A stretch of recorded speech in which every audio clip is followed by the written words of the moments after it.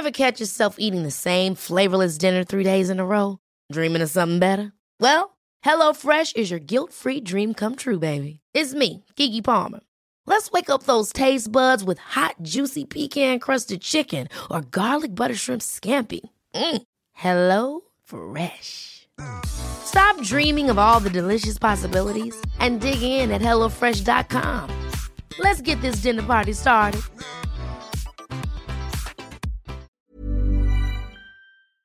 Sometimes when something's upsetting me in the middle of the night, I get out of bed, I go sit by the window on the couch, and I just talk to Christabel. She died recently. She was our babysitter for like 4 years. Mm-hmm. And I just talk to her, and I feel like you can feel her in the air, and you can hear her listening to you, and feels good. Hello, and welcome to Raising Rebels, a podcast about oppressed parents raising free children. Today, I am joined by Timil Jones, and we're going to be talking about, I guess the way I was thinking about it is like black magic and all of the ways that we support our children in staying connected with their ancestors and just the astral plane in general. Like, how do we keep them connected to the spiritual world in ways that feel true to who they are and who we are as a people? And so, well, we like to start the podcast with one word to describe how you're feeling right now. So what's one word for you? Excited. Mm-hmm. Excited. Yummy. Yay. That's so funny. Let me tell you what's funny, because I'm looking at your home. You're looking at, well, my child did this background that I have behind me on this Zoom call, but it's pink around you. And I was thinking, I feel like soft and fun and like cotton candy. It was feeling like yummy. That makes sense. So I'm feeling cotton candy. You're feeling yummy. This is a perfect way to start. So, Timil, tell the people about yourself. I am so honored to be here. I'm so excited for the opportunity to be introduced to your audience. A little bit about me. I was born in Tennessee, raised in Texas, and now I live in a suburb of Atlanta. So I'm a Southerner through and through. I am a country girl at heart. That is who I am. I am a mystic, is how I would describe myself. I'm a seeker. I am an oracle, and the way that presents for me is I serve the collective primarily through divination, through tarot, but also just intuitively channeling messages one-on-one to clients, and then, of course, to my audience every single day through what we call the daily flow. The name of my spiritual wellness business is Overflow, and it is a digital platform for millennials. But I've noticed now that the age is really expanding and increasing.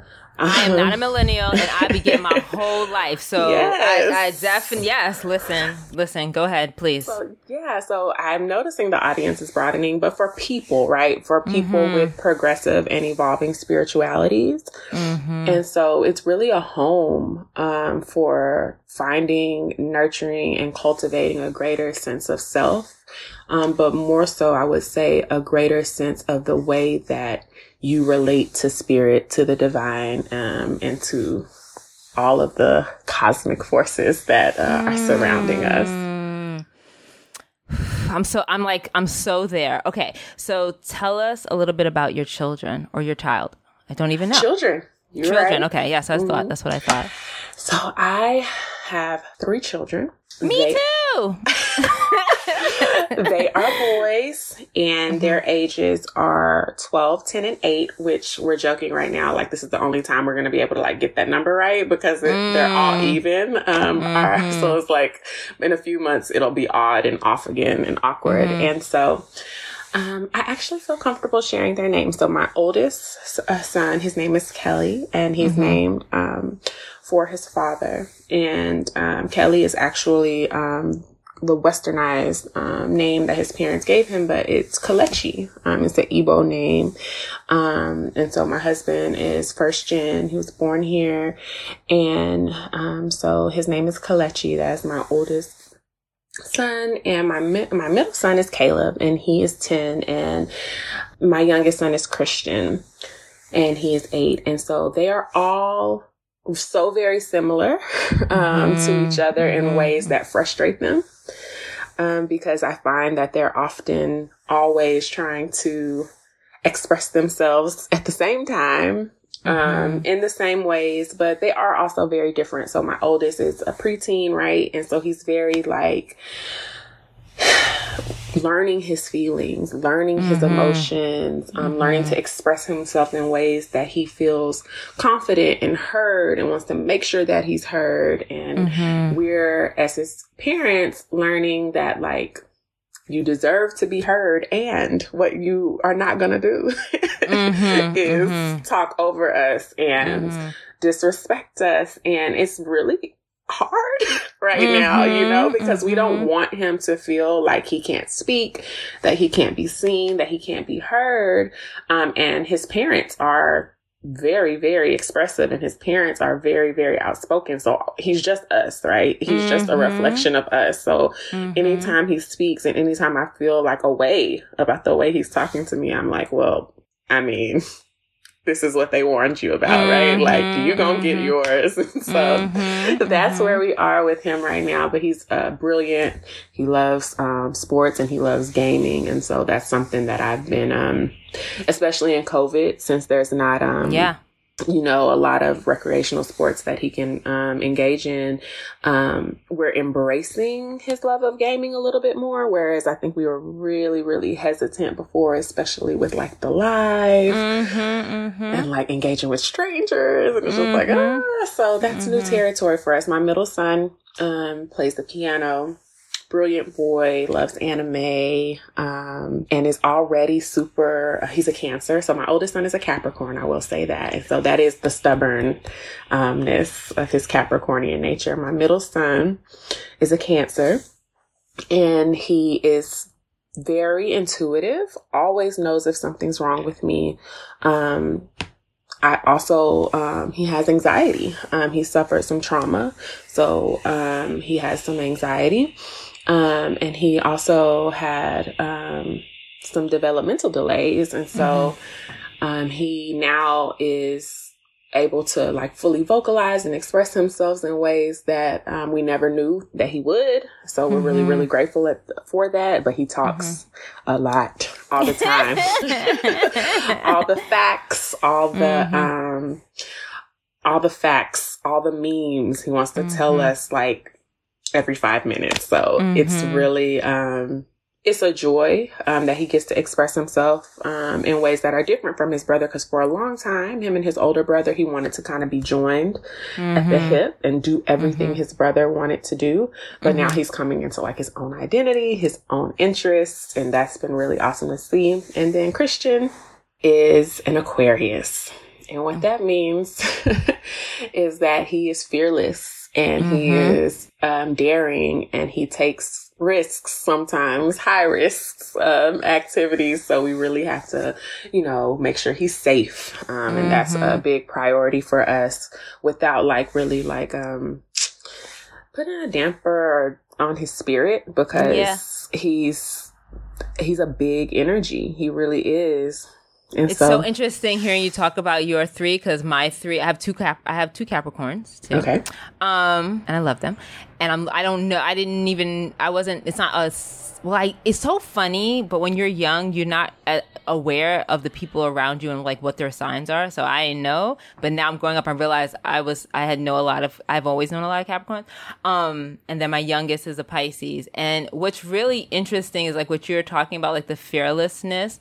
There is something that comes with having like these 2 older people that you're like trying to keep up with, and also trying to prove, and also feel so much more safe than anybody else does, because you have all of these bigger people that are taking care of you, everything you want. And so you just like, I can fly. Let me go fly right now. Cause literally. Of course, yeah, no, I know. Oh no, I know. What are your children's love languages? Like, how do they receive love from you? So I'll start with Christian, just because he was the last one I was talking about. His he loves to watch movies, so he loves time. I would say his is time. And he doesn't want to just tell you about something. He wants you to experience it with him. So he really, really wants to see your reaction. He wants to like know that you're paying attention. Like, don't miss this, because if you miss it, then you didn't actually do this thing that I asked you to do. Like, yes. You said, I know this. You're speaking. You are speaking to me right now. I know this person. And so very well. This is when they start to raise us, right? Yes. Because it's like, okay, I'm trying to be present, and it's like it's calling me out like when I'm not. And so that's his. Caleb's is, I think right now, his primary is respecting his boundaries and his space. He will let you know if he wants to be touched, if he wants to be engaged in conversation. Like, he wants his alone time. And as a Cancer, I really, really understand that. So I would say, if I could use some of the existing ways that we use love languages, acts of service, I think, for him is primarily because he wants to know that I love him enough that I took time aside to do something just for him. Not necessarily just that I'm doing for all of them. He wants to feel like I got the thing that he wanted, that he was interested in, that is special to him. Whereas my youngest son, he's just like, we're brothers and it's everything, and whatever is for all of us, we'll do it together. That is not Caleb. And then my oldest, I would say his is listening, and I don't know where that fits in the love languages category. I don't know the technical. I just know just like the idea of like how they receive love. So how they receive is definitely the listening for him, because he wants to be heard, and if he doesn't, and gifts, he likes gifts, but definitely listening, because he feels right now where he is that like, we don't listen. Parents just don't understand. That's his vibe right now. It's like, we do not listen to him. And I'm just like, I'm listening to you, and what you're saying is not what's going to happen. So that's them. I just want to say, we've been on the phone, like having this conversation for a very short period of time. And you've sparked so many thoughts already in my head. What a blessing. A lot right away around like my own children, and hearing you articulate how your children receive love is helping me check in with like how I loved on my kids today or didn't, and like what that looks like. And so I really I'm so excited for this. I'm like, it's all the things are happening. So that feels really good to me. So we like to start the podcast with a recollection. And the reason why we do recollections is so that, well, first of all, to give respect and like reverence to children, our children, particularly ourselves as children. And also I feel very strongly if like the only way you're really going to understand how to be in relationship with your children is if you understand who you were as a child. Like, and that is like life work. And so we try to do a little bit of it before we get into it. And so today when I was thinking about, like you called yourself a mystic, but all of the things that I practice, that I know you practice, that I'm open to around the astral plane and ancestry and like spirit and all of that are things as a young person or as a child was thought as like scary. You know what I mean? Like, it's like, you're not supposed to like engage with that. And so the thought, or like, it's something to be afraid of. And so the thought that came to my mind was like this idea of being haunted and like, what does it mean to be haunted?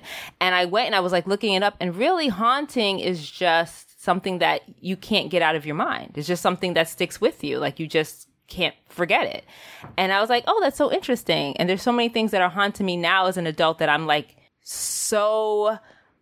invested in and so connected to and wanting more of. And as a young person, that's not always the way that was. And so I asked you to think of a recollection of a time or a thing or idea that haunted you, and to push back as far as you could into your memory. Will you share your story with us, please?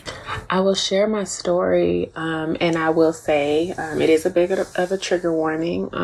Trigger warning being pedophilia and incest. Mm-hmm. And it was a summer that I was back home in Tennessee visiting family, and my big mama, who is now an ancestor, lived next door to her cousin. And her cousin had a grown son who was my mom's cousin, right? So I think he would be my second cousin or third cousin or something like that. And so I think I was around 7 or 8 years old. And I think he was playing Nintendo. And I remember this now as I'm retelling the story and like creating the visual. And it's very safe for me to tell because I've done a lot of work around this for me and my body. I'm fine telling it. And so I remember him asking me to come and give him a hug. And so I went and I gave him a hug, and he like wrapped his arms around me and then didn't like really let go. And then started moving his hand down towards my backside. And I was just really confused at the time. And then he's like, let's go outside. Let's go outside. So we start walking outside towards the backyard of the house. Behind the house, there was a railroad track. Mm-hmm. And so he started to walk me towards the railroad track. And all of a sudden, his mother comes out of the house and screams his name so loud into the visceral fear and protection, not really so much of me though, of him, like, what are you doing? Because there was never really any care for me after, right? There was no, nobody told my mom. I never told my mom because I didn't know. So that always really stuck with me. And that has always haunted me because the way that it manifested in my life was not really feeling safe, and also not fully being protected in many, many instances as I grew up in my teenage years, preteen years, and just really having some really unsafe experiences with people who were taking advantage of me. And I will say this, when we look at it as in the spiritual sense, that like there's real evil, you know, may manifest in the body. Like there are people with demons, right? And do evil things. And so I feel protected. And when I look at the ways in which all of the ways in my life where I was really close and feeling really preyed upon, like there was so many like close encounters where like really bad things could have happened and didn't. In some cases did. But that is my haunting. And it's always stuck with me, especially now that I'm raising children. What can I do to make sure that my children are always safe? But of course that manifests in extreme ways as well, right? Paranoia, fear, anxiety of like, oh, somebody's going to hurt my children, or they're going to be hurt, and really just always being on edge. And so that is my recollection. Thank you for sharing. Oh my gosh, so many connections and similar experiences, right? Like similar experiences. For me, when I thought about it, something that just kind of hit me immediately, which was like I hadn't thought about in a long time, was my next door neighbor. And so I lived in the Bronx. I'm a city kid. I grew up in the Bronx in New York, and I lived on a block. Like your block was like your community. Like you just go across the street and it's a whole nother world, but your block is a particular thing. And so my next door neighbor, next door to us, we had a woman. Her name was Miss Johnson, and we shared like a driveway and a backyard with Miss Johnson's house. We weren't the owners of the house. We like rented the top floor, but we were all very connected. We were like family, and we lived that way. So Miss Johnson always like took a liking to me. Like she just like liked being around me or like talking to me or engaging with me. But for me, how I felt about her was like I wanted to avoid her. Like I didn't want to see her. Like I knew that when I interacted with her, there was going to be some kind of like joke or some kind of teasing. She didn't understand my love language. And so the way that, you know, she interacted with me is like what often happens with older people when they're trying to interact with young children that doesn't feel safe, but also, she never did anything unsafe. Like she always had food for me and things like that, but it wasn't a welcome like interaction, but she always looked out for me. And anytime another kid on the block or something happened, she would like go get your mother. Like she was very much like in care of. And it made me, and I felt like I was like haunted by her. And as I got older and like she moved away and then I would go visit, I really missed her. Like I remember as like I became more of a teen and like an adolescent, I really like understood her love for me in a way I hadn't when she was when I was younger. And I kept thinking about this idea of like this miss that happens between generations, that happens between our relationship as young people when we're young with children and our relationship with older people and ancestors in general, right? Like it's not something that we look to as like something we can be in relationship with. It's like something ancestors, older people, grandmas, older aunts, older neighbors, like you are a nuisance. Like you're not, you know, like you're not wanted, you're in the way, or you're being when like spoken to, you know, y'all need to be out of grown folks' business. And like, And so you don't learn, or at least I didn't learn or socialize the understanding of like older people, ancestors, or any of that is something that I wanted to connect with as a child, because that's something that we're not the same. We're not involved. We're not connected in any way. I tell you what to do, and then, you know, they tell you what to do, you do it or you don't do it, but it's to be avoided. And so I have so much about this I want to talk to you about, because I've been thinking so much about children and the amazing work that you do. I got introduced to you by a good friend of mine, and who is like a super fan. And she was like, you have to listen, you have to follow on IG, you got to go to the classes, you got to connect, because the way in which, like you said, you're speaking about all of this is through such a progressive lens, such a like liberated lens, that feels really welcoming. And what always happens to me is I'm like, okay, well, we're the children. Like, how do we connect children to what is happening in all of this? So, I guess I want to start with what magic, you spoke a little bit about it before, or mysticism do you practice, and like in a little bit more detail? Sure. So I grew up as a Christian.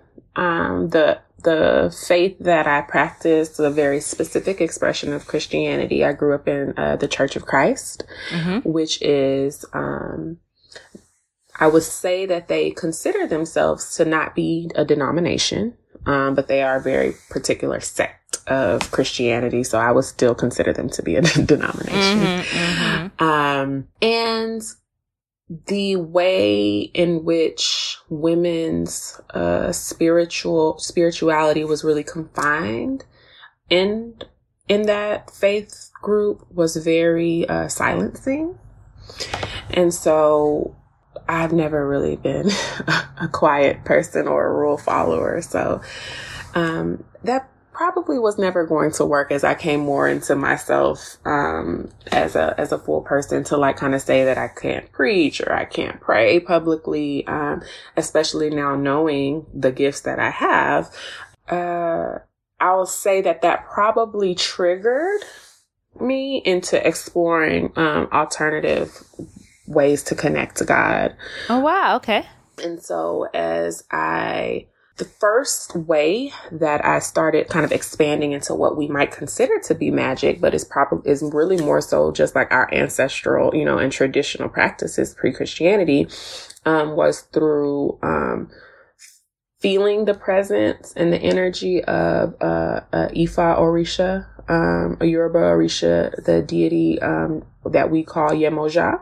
I'm not initiated into Ifa, but that was just my experience. You gotta tell the people all of the things. Yes, so I will tell the people all of the things. So Ifa is a Yoruba religion in Nigeria. Yoruba is a people in Nigeria, and it's very ancient and sacred religious practice. Mm-hmm. And so I caveat that I am not initiated, just because I would not characterize myself as a daughter of Yemoja, a Yemoja priestess. I do not know all of the ways in which would be prescribed traditionally to like honor her. Mm-hmm. I've done some research, but what I knew in that moment at a really place in my life where I was really low, what I would characterize as a dark night of the soul, when I cried out to God to come and hold me and to really come and rescue me and to make me feel whole again and connected again in ways that I was feeling really disconnected and rejected from my faith community. That is the energy and presence that came to me. How did you know that's what it was? Because I heard it. So I have the abilities that I have are claircognizance, which is a clear knowing, which is how I'm able to channel messages. And when I work one-on-one, it's like, well, how did you know that that just happened yesterday, or this, I'm planning on doing this tomorrow. It's just the way that I connect. That's one of my giftings. I also have clairaudience, so I can hear. And then clairsentience, which is the ability to feel a thing and know that an energy is around, very sensitive to energies. And so I heard it and felt true and resonating in my spirit. So I felt it and knew it and heard that this was the energy that was coming to me. Now, it scared me a little bit because I wasn't necessarily familiar. Traditional African religion is very popular, and even was at this time, because I would say that was about 4 years ago when I had this experience and this encounter. But it made me research more, and I did. And I didn't stop there. I started looking at other deities and energies that my ancestors may have worked with. And I have a mixed ancestry and heritage. So a lot of my family comes from the Congo. I have a lot of Scottish and Irish traditions that I've looked into and embraced. And that's why I would say I categorize myself as a mystic, because so many paths to God feel right for me. Yes. And I'm definitely...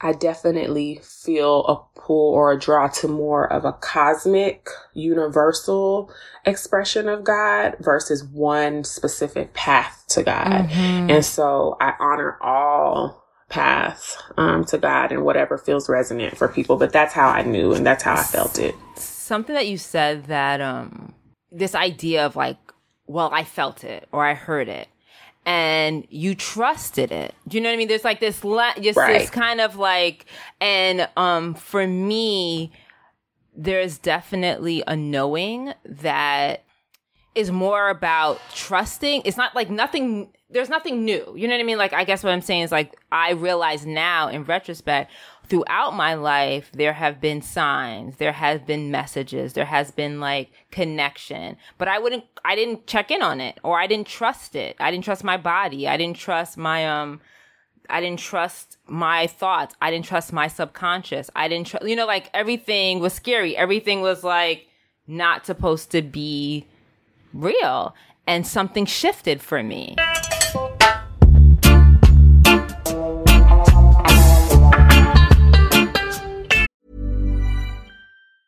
Hey, it's Danny Pellegrino from Everything Iconic. Ready to upgrade your style game without blowing your budget? Check out Quince. They've got all the good stuff, shirts and polos, activewear, and fine leather goods, all at 50 to 80% less than other high-end brands. And the best part? They're all about safe, ethical, and responsible manufacturing. Get that luxury vibe without the luxury price tag. Hit up quince.com/upgrade for free shipping and 365-day returns on your next order. That's quince.com/upgrade. It's nearing Halloween, and last year I celebrated the Day of the Dead, and it was like really cool, and it made me feel connected to the spirits, so that was nice. Why do you start mumbling as you're speaking? Sometimes. All right. Well, last year I celebrated the Day of the Dead, and that made me feel really connected to the spirits. What made you celebrate the Day of the Dead? Someone I knew died. I always am afraid I'm going to get the name wrong because I always mixed up her and her daughter's name. You're not going to get the name. Mrs. Nauman, that's what I called her. And she died that year, and I wanted to celebrate her. Well, why the Day of the Dead? Because I heard about it. I wanted to try it. I was interested in different religions, so I was interested. I wanted to try it. So I did it.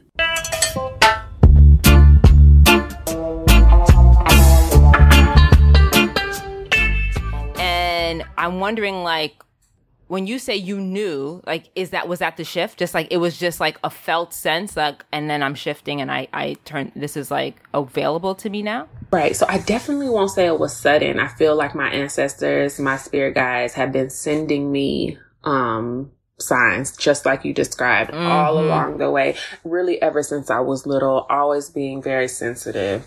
My mom has dreams. My big mama had dreams. I've had dreams, but we don't really, talk about that. Like, the fact that we have these gifts. And so now that I've kind of come out, of what some people call the woo-woo closet, like being a spiritualist, now my family is kind of talking about it a little bit more. I have ringing in my ears, or I have this clairaudience. I have this, and we all have it. Like, it's just it's so amazing when that happens. Like, I find it with queerness. I find it with like sexuality and other ways. I find it with like this, like, mysticism. It's like once you are comfortable like saying your truth, so many people are like, thank you, I wanted to share a little something. Yes. Like, I have questions too. And especially when you share those truths from a place of like widening, like it's big versus it being very narrow, there's like spaces for so many people to connect with what is. So you're here, you have all these knowings. I like that they're called like clear knowing, like this, like they're like there's no filter, or there's no like blockage. You know, like that's what I hear you saying. Like there's no blocking. It's coming, and I can receive it. Absolutely. Which is such a big part of it. Like being able to receive love, anything, messages is. We don't realize that that's our work. Yes, that's it. We don't, you know what I mean? Like, we don't realize that is part of our work. And I think so often, with children, this letting them trust their bodies. Like something I've heard you say, I've heard other people say, is like, the body doesn't lie. Like, the body doesn't lie. And I think, children are taught and socialized to not trust their bodies. You know what I mean? Like, it's something that, don't go to the bathroom when you have to go to the bathroom. Don't eat when you're hungry. Don't sleep when you're tired. Like, everything that's about like me just centering my physical self. Like, it's like the work of childhood, or the socialization and going to school and all that is about disconnecting you from. I have a whole other recollection about that. And I'm like, dang, I could have picked that one, and that might have been less. No, tell all your stories. Tell all your stories. That's the whole point. So I'm wondering, how do you help your children stay connected with their bodies? So I do my best to not invalidate them when they say a thing to me. So for instance, where they challenge me often is when I tell them, you're not hungry. Just a simple expression. How can you tell me that I'm not hungry? Do you have my body? Are you in my stomach? Which would be like super like disrespectful, right? We don't subscribe to that here at Raising Rebels. We don't subscribe to that. But go ahead. Yes. But you know what I mean, right? I understand like, what you mean. Like, we couldn't do that. Right. We as children, that would not be acceptable comments, or like even thoughts. Like, even if you thought it, you wouldn't articulate that. You just keep that shit to yourself and keep moving. But the thing also is raising children who are neurodivergent is like, my middle son, for instance, he doesn't have a filter. Like, he's learning to be, maybe not be sarcastic or not say things that are offensive, because we want him to be kind, and we want him to understand what happens when you speak to people in a certain way. But as far as like, which is very different than this idea of respect, Yes. which really gets me. It's one of those things that I really hope that we as oppressed people can unlearn, because respect, like so many things, are social constructs, and what feels respectful to you versus what feels respectful to me is going to be different, and that's okay. I just had this and conversation. And you get to say, this is how I need you to engage with me, which is so much more like true than this is how you should be, which is what like that idea of respect. And there's something about us as adults that are afraid, which I think really ties to how we were raised as children, to acknowledge that what we need emotionally is valid. Regardless if nobody else in the entire universe needs that emotionally, the fact that you need that emotionally is valid, and you get to ask the people you're in community with for that. And I think that's such an important lesson that we can teach our children. That's not respect. It's just about, like you said, kind and being in care of each other. Yes. Sorry, I just had to say that. No, that was great. That was fantastic. And what you said prompted something that I'll say after this. So it was perfect. So with that, with the hunger though, right? I'm telling you you're not hungry because I know you just ate. Mm-hmm. Right? Mm-hmm. And so, but you can't, but as children, there's only certain words and language that they know. Yes. I'm observing that you're actually bored. Yes. You also might be a little anxious. Mm-hmm. And also because I know that I have those same tendencies, right? To like maybe use food or use something that feels safe or comfortable or whatever. And so now instead of just telling them, no, stop going in the kitchen. Like, you're being rude. You're being disrespectful. You're eating too much food. Like, I really try and be mindful and say, so let's look at the time. Let's look at how much you ate then. This is what I think is happening. Does that resonate for you? I don't say resonate, but I may start using that word. Say resonate. Use all the words. Use all the words. I will probably start teaching them that language, but I say, does that feel right? Like, do you understand what I'm saying? And then they'll say, yeah. Yeah, Mom, I think you're right. I think you're right. Because then they're right. I can't be in their stomach. I can't feel their body for them, but I have good sense. And I want to teach them, right? That's what I'm trying to do, is I'm trying to teach them. I think you're doing so much more than that. And I mean, the things that I notice and which in your telling of that story is what you are doing is like that same level of clarity. So, like, you don't have any blockage or even filter that language creates, you know, and the limitations of language, right? Like, your ancestors that are coming through and connecting with you, they didn't speak the language you speak, you know what I'm saying? But they didn't talk in the way you talk. They didn't have the same, like, figures of speech like that. Yeah. No, not at all. But the clarity comes, and the same is true in relationship with your children. So you're like, you're saying, you're trying to communicate something to me, and I can hear it through the noise of the words and your attitude and my tiredness. And like, and yes. Like, I can hear, and that is like such a gift of like the validating of our feelings, like our validating of our felt sense, like our connection to our bodies, children being validated around like, if that don't feel good, it's not good. You know, like and that's okay. And if it, and there's time, like we can move slowly. Nothing has to be solved or resolved right now in this moment. And so you can feel all of the feeling.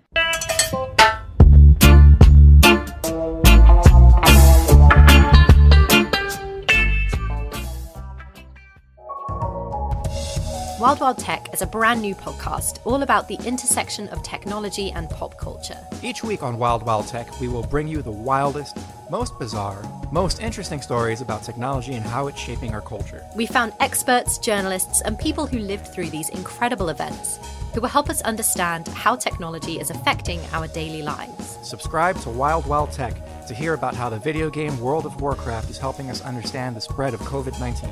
Or how artificial intelligence is trying to break copyright law. Find Wild Wild Tech for free on Apple Podcasts, Spotify, or your favorite podcasting app.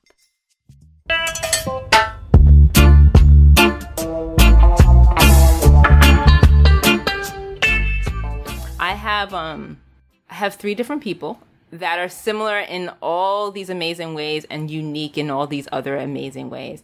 And I think like my oldest particularly is one that she's an empath, has always been, like as a young person, has always communed, has always been in connections with ancestors, speaks to them like she's speaking to me, right? Like, hi, Grandma Jack, like just people she's never met. And I've always felt like it's such a gift. Like it's such an amazing gift to not have the barrier of death be what, or this life to be what keeps you separated from your people.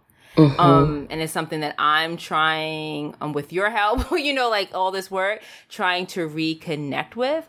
And so here at home, it's a very safe place to engage with all of that.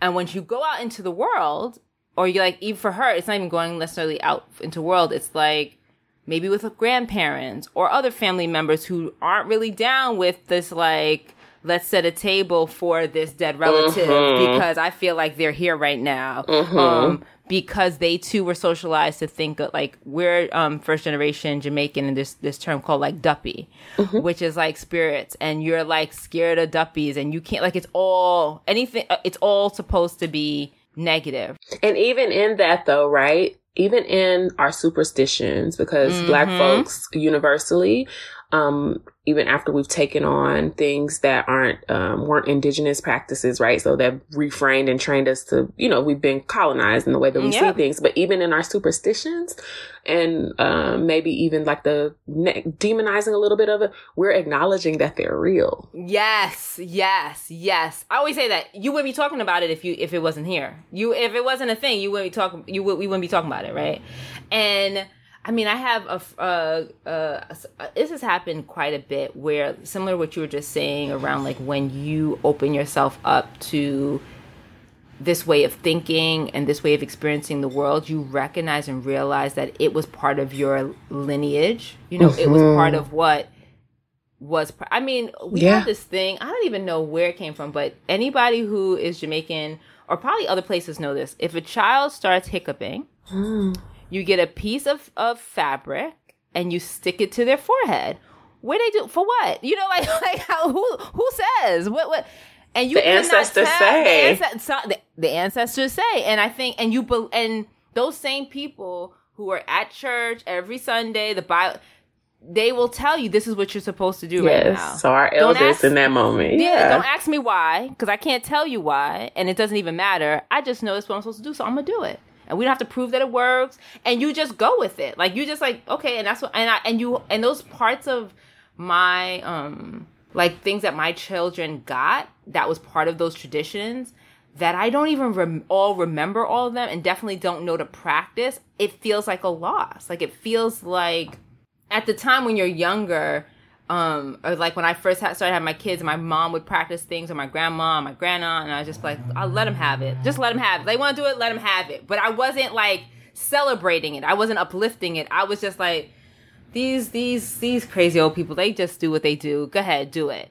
And now I'm like, no, I want to be able to do it. Like, I want that wisdom. I want that practice. I want to know how to make that tea. I want to know how to, create that safety. I want to know how to, like, do those traditional things, and so much of it feels lost because we don't, like, give it its proper respect. That word. We don't give it, we don't give it its proper space we don't allow for it. And so what do you practice with your children? So when we talk about this in Reclaiming Our Bloodlines, which is an ancestor veneration life class that we offer at Overflow, is I have altars for my ancestors, right? And for a while, as I was coming into my own spiritually, like, I'm growing myself. So I didn't necessarily introduce things immediately to my children, right? Because I want to practice this for myself, make sure that this feels right for me, that I know it to be true for me, which is what spirituality is, right? Is like just what you said. I don't have to explain to you. I'm not going to tell you nothing. I just know that this is right and this is right for me. But as time went on, I would they would see. I want them to come into my space. I want them to be here. And so at this point, they know everything, right? They know everything. So what are these cards? Mm-hmm. What do these cards do? And so I have like an oracle deck that talks about like human archetypes. So I let them pull. Mm-hmm. And when they saw the card that came out and they read it, they're like, oh my God.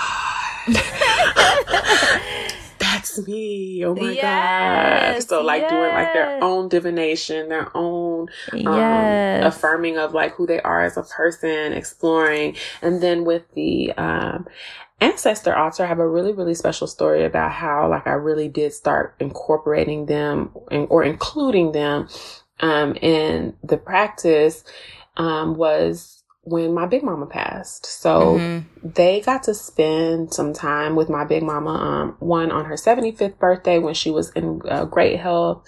So they got to spend some like real quality time with her. Before that, she came for like a Thanksgiving. So they have a really, really special connection to her that I'm so grateful for. But when her health started declining, she spent some time down here in Georgia with one of my aunts and uncles. And we went to visit her when she was ill. And so she was very visibly ill. So it wasn't like they knew that she was sick. And so what can we get for Big Mama? Like, go take her some food or go make her a plate or go get this. And so they really like tended to like the things that she needed in a very short amount of time. So when she passed, they all were at her services. Mm-hmm. And so they now seen and experienced death. And this was the first person that they were close to that they lost. So how does that not be traumatic for them? Is kind of how I thought about it. Like, how do I get them to like honor and celebrate and witness it and have the grief, the shock, even trauma, because like there was the open casket and like all of that. And so my oldest ones were like, no, like they didn't want to see because they were afraid. My youngest, the Aquarius, he wanted to see her. And so he did. He was there in the front row of the services and crying and like singing, and they all were. And so when we came home, I was like, well, we are going to put Big Mama on this altar. Because I really hadn't started. I had a general kind of like, oh, my ancestors, my beneficial and honorable ancestors, but I hadn't started. Well, that's not true. I was working with my Aunt Michelle, who passed previously, but the true dedication to the altar, what I feel like truly honors my ancestors, didn't really start until my Big Mama passed. And so they put her picture from her funeral program on the altar. I had them write a letter to her. I think I'm trying to think I think it was my youngest son, because he really wanted to do some stuff. So like we did a balloon release, just like a single like balloon, and he watched Coco the day of the services. We love Coco. We love Coco. What a gift. It's such a gift, because then, even though it's not it's a Mexican tradition, right? That we're looking at, like the ofrenda is very similar. And so very similar. It's the offerings and the ofrenda. So it wasn't new. By the time we came home from the services, when I'm telling them we're setting up an altar, they had already seen it represented and presented in film. And so that was such a blessing. And it was easy. It was very easy to incorporate that with them. And so sometimes they'll come in and like, what is this food for? And I remind them, that it's for, because one time my son wanted to like get some of it. And I'm like, well, you can eat with it, but we're going to make your own, because like that's for them. And so it's been interesting because they are very churched, I would say, because they spend a lot of time with their other grandmother. So whereas I do not attend any congregation. Their nana is a practicing and devout Christian. And so, it's interesting now for them to like see, and they're starting to ask questions. And so just explaining to them like, oh, you can love Jesus. I love Jesus, but also it's for me and my house. We also serve And they understand. I gotta say, because my kids similar, like they'll go to church with their grandmother, and they got a lot of questions, and they have a lot of thoughts, and they watch a lot of very high level intellectual like content around in cartoon form, but they dissect all of it. And so things like Steven Universe cartoon, and there's a new one called Kipo. We love Steven Universe. Oh, we love Steven. Do you watch Kipo? Not yet. You oh turned my me gosh. on. You put me on. Listen, I'm a Kipo and like She-Ra and all of these cartoons. She-Ra. I love She-Ra. Last Airbender, all of them. So like, there's a way that these cartoons that why they love them is that it respects them as young people. Like, there goes that word again. It validates them. It treats them as if they are who they are, which is fully developed human beings. And it talks about complex ideas of life and death and like the universe and our connection with all of it. And so through that, their idea of what the astral realm is so much more expansive than anything I could even like think of, because they're floating in and out of all different types of dimensions and realities at all times. Like they're making connections between something they heard at church to an episode of Steven Universe to something they read in the Harry Potter book to what happened with grandma. Like all of the things are like together and given its own space in their head, which is something that I really appreciate and kind of want to make sure that I keep making space for. I too, I love tarot practice. It's something that, it's so interesting to hear you say, like, I've been doing this for like 3-4 years, because in speaking, like the time is such a crazy thing. Because once you're here, it moves like, it's like dream state. Like you're like moving and you're growing so fast. This like, is so how much I know that time is not real, right? It's like not this real. is how I know. Yes. Because my life and my connection from that moment on, and then that's how you also know you're dealing with the divine, right? Because you're not the only person who says that, like, wait, what?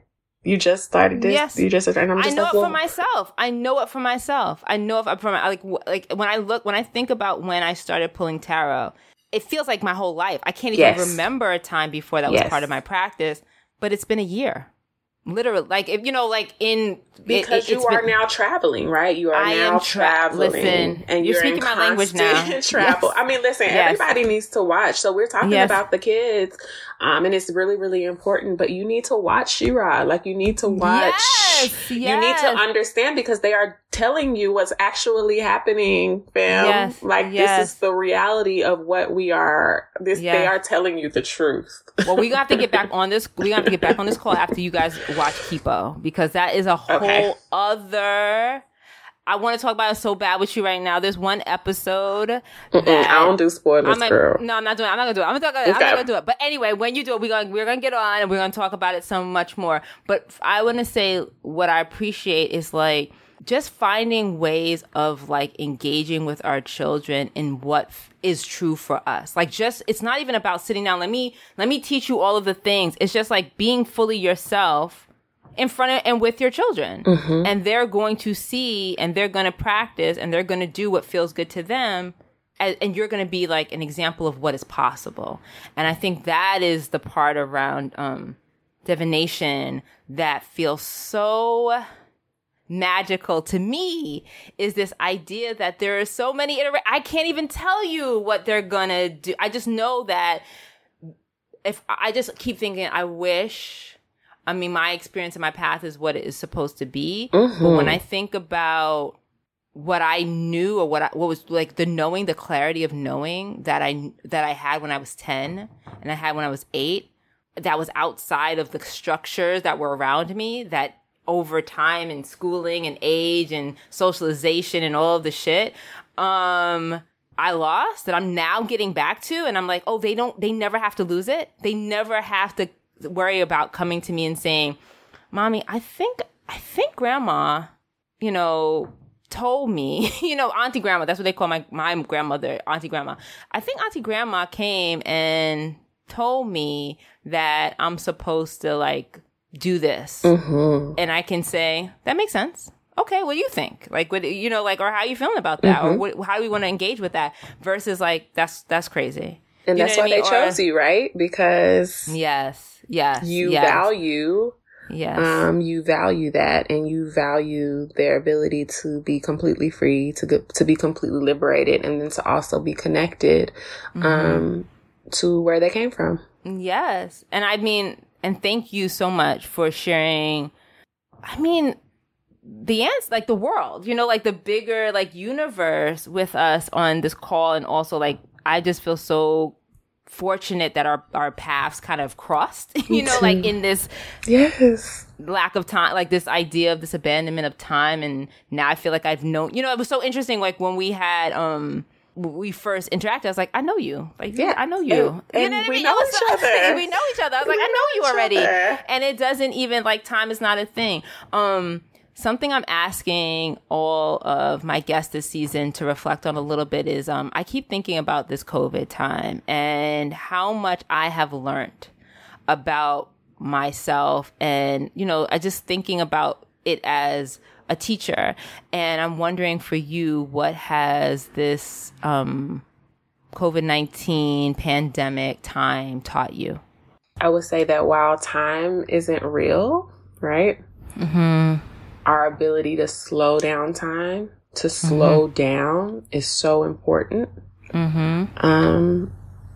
Because the ways in which we were living before aren't sustainable. And I think that as a collective, we understand that now, that there have to be some real serious and radical adjustments in the way that we do life together, the way that we support each other, the way that we disrespect. And the reason why I'm now saying it, because I do want to reframe it as, because of a conversation I just had with someone I love very deeply, versus disrespect, devalue each other.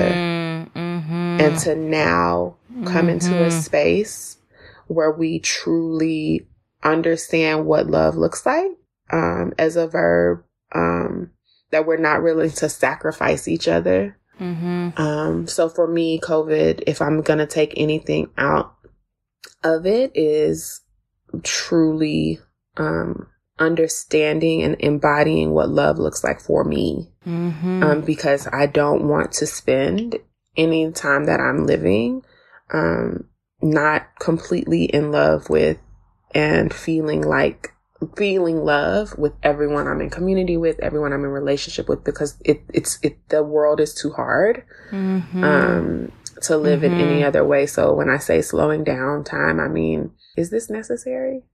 Like, do I have to do this?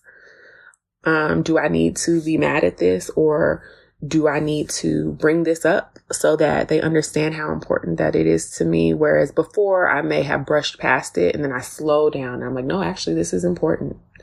I actually need to speak this. I actually need to name this. So it's really, I think, taught me how to understand my body, understand my feelings, because I'm not constantly going. I am more still, more present, more aware, and really being able to get clear about what I want my life to look like from here on out. Clear. You are so clear. You are so clear. And it's something I had this book I just write notes in all the time, and something that I keep coming back to is like clarity.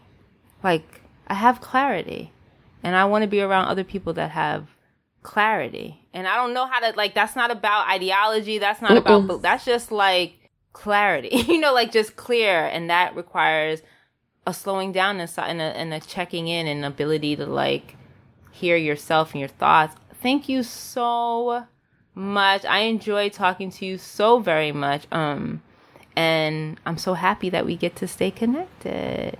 So I'll talk to you after Kipo. Okay, bye.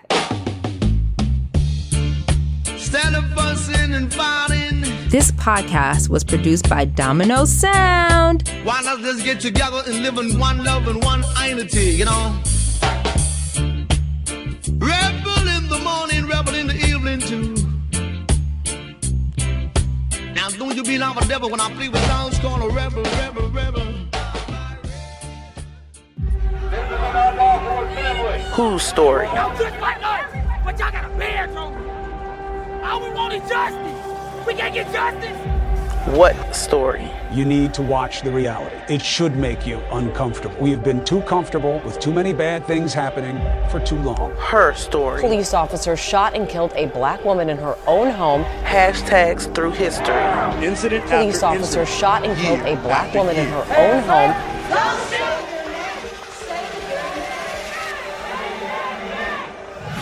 Say their name. Tune in to Say Their Name, a podcast that focuses on the assault and killing of unarmed black people by police and in stand your ground states. But my child getting shot in the head in 60 seconds. That's how long they took. Wasn't no criminal. My baby was a good man, good, hard-working man. I'm the mother, father, sister, uncle, grandmother. We were best friends. Gentle, laid back, fun, sweetheart. He was a great kid, always had a smile on his face. This was a person who was our friend, our colleague, just the opposite of anyone you'd feel you need to defend yourself from. What happens when the hashtags stop? The media leaves, yet the community remains. I know our pain. I want them to know our pain. The community was traumatized and experienced his murder too. Because the only thing they gave me was $60,000. And by the time I got the check, I only had $19,000. Please listen and subscribe to this and other DCP shows at dcpofficial.com, on Apple, Spotify, Google, Pandora, or wherever you get your shows. There's just so much stuff now. So sad that kids can't come outside and play.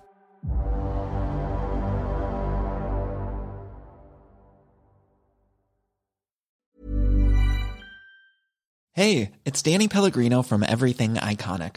Ready to upgrade your style game without blowing your budget? Check out Quince. They've got all the good stuff, shirts and polos, activewear, and fine leather goods, all at 50 to 80% less than other high-end brands.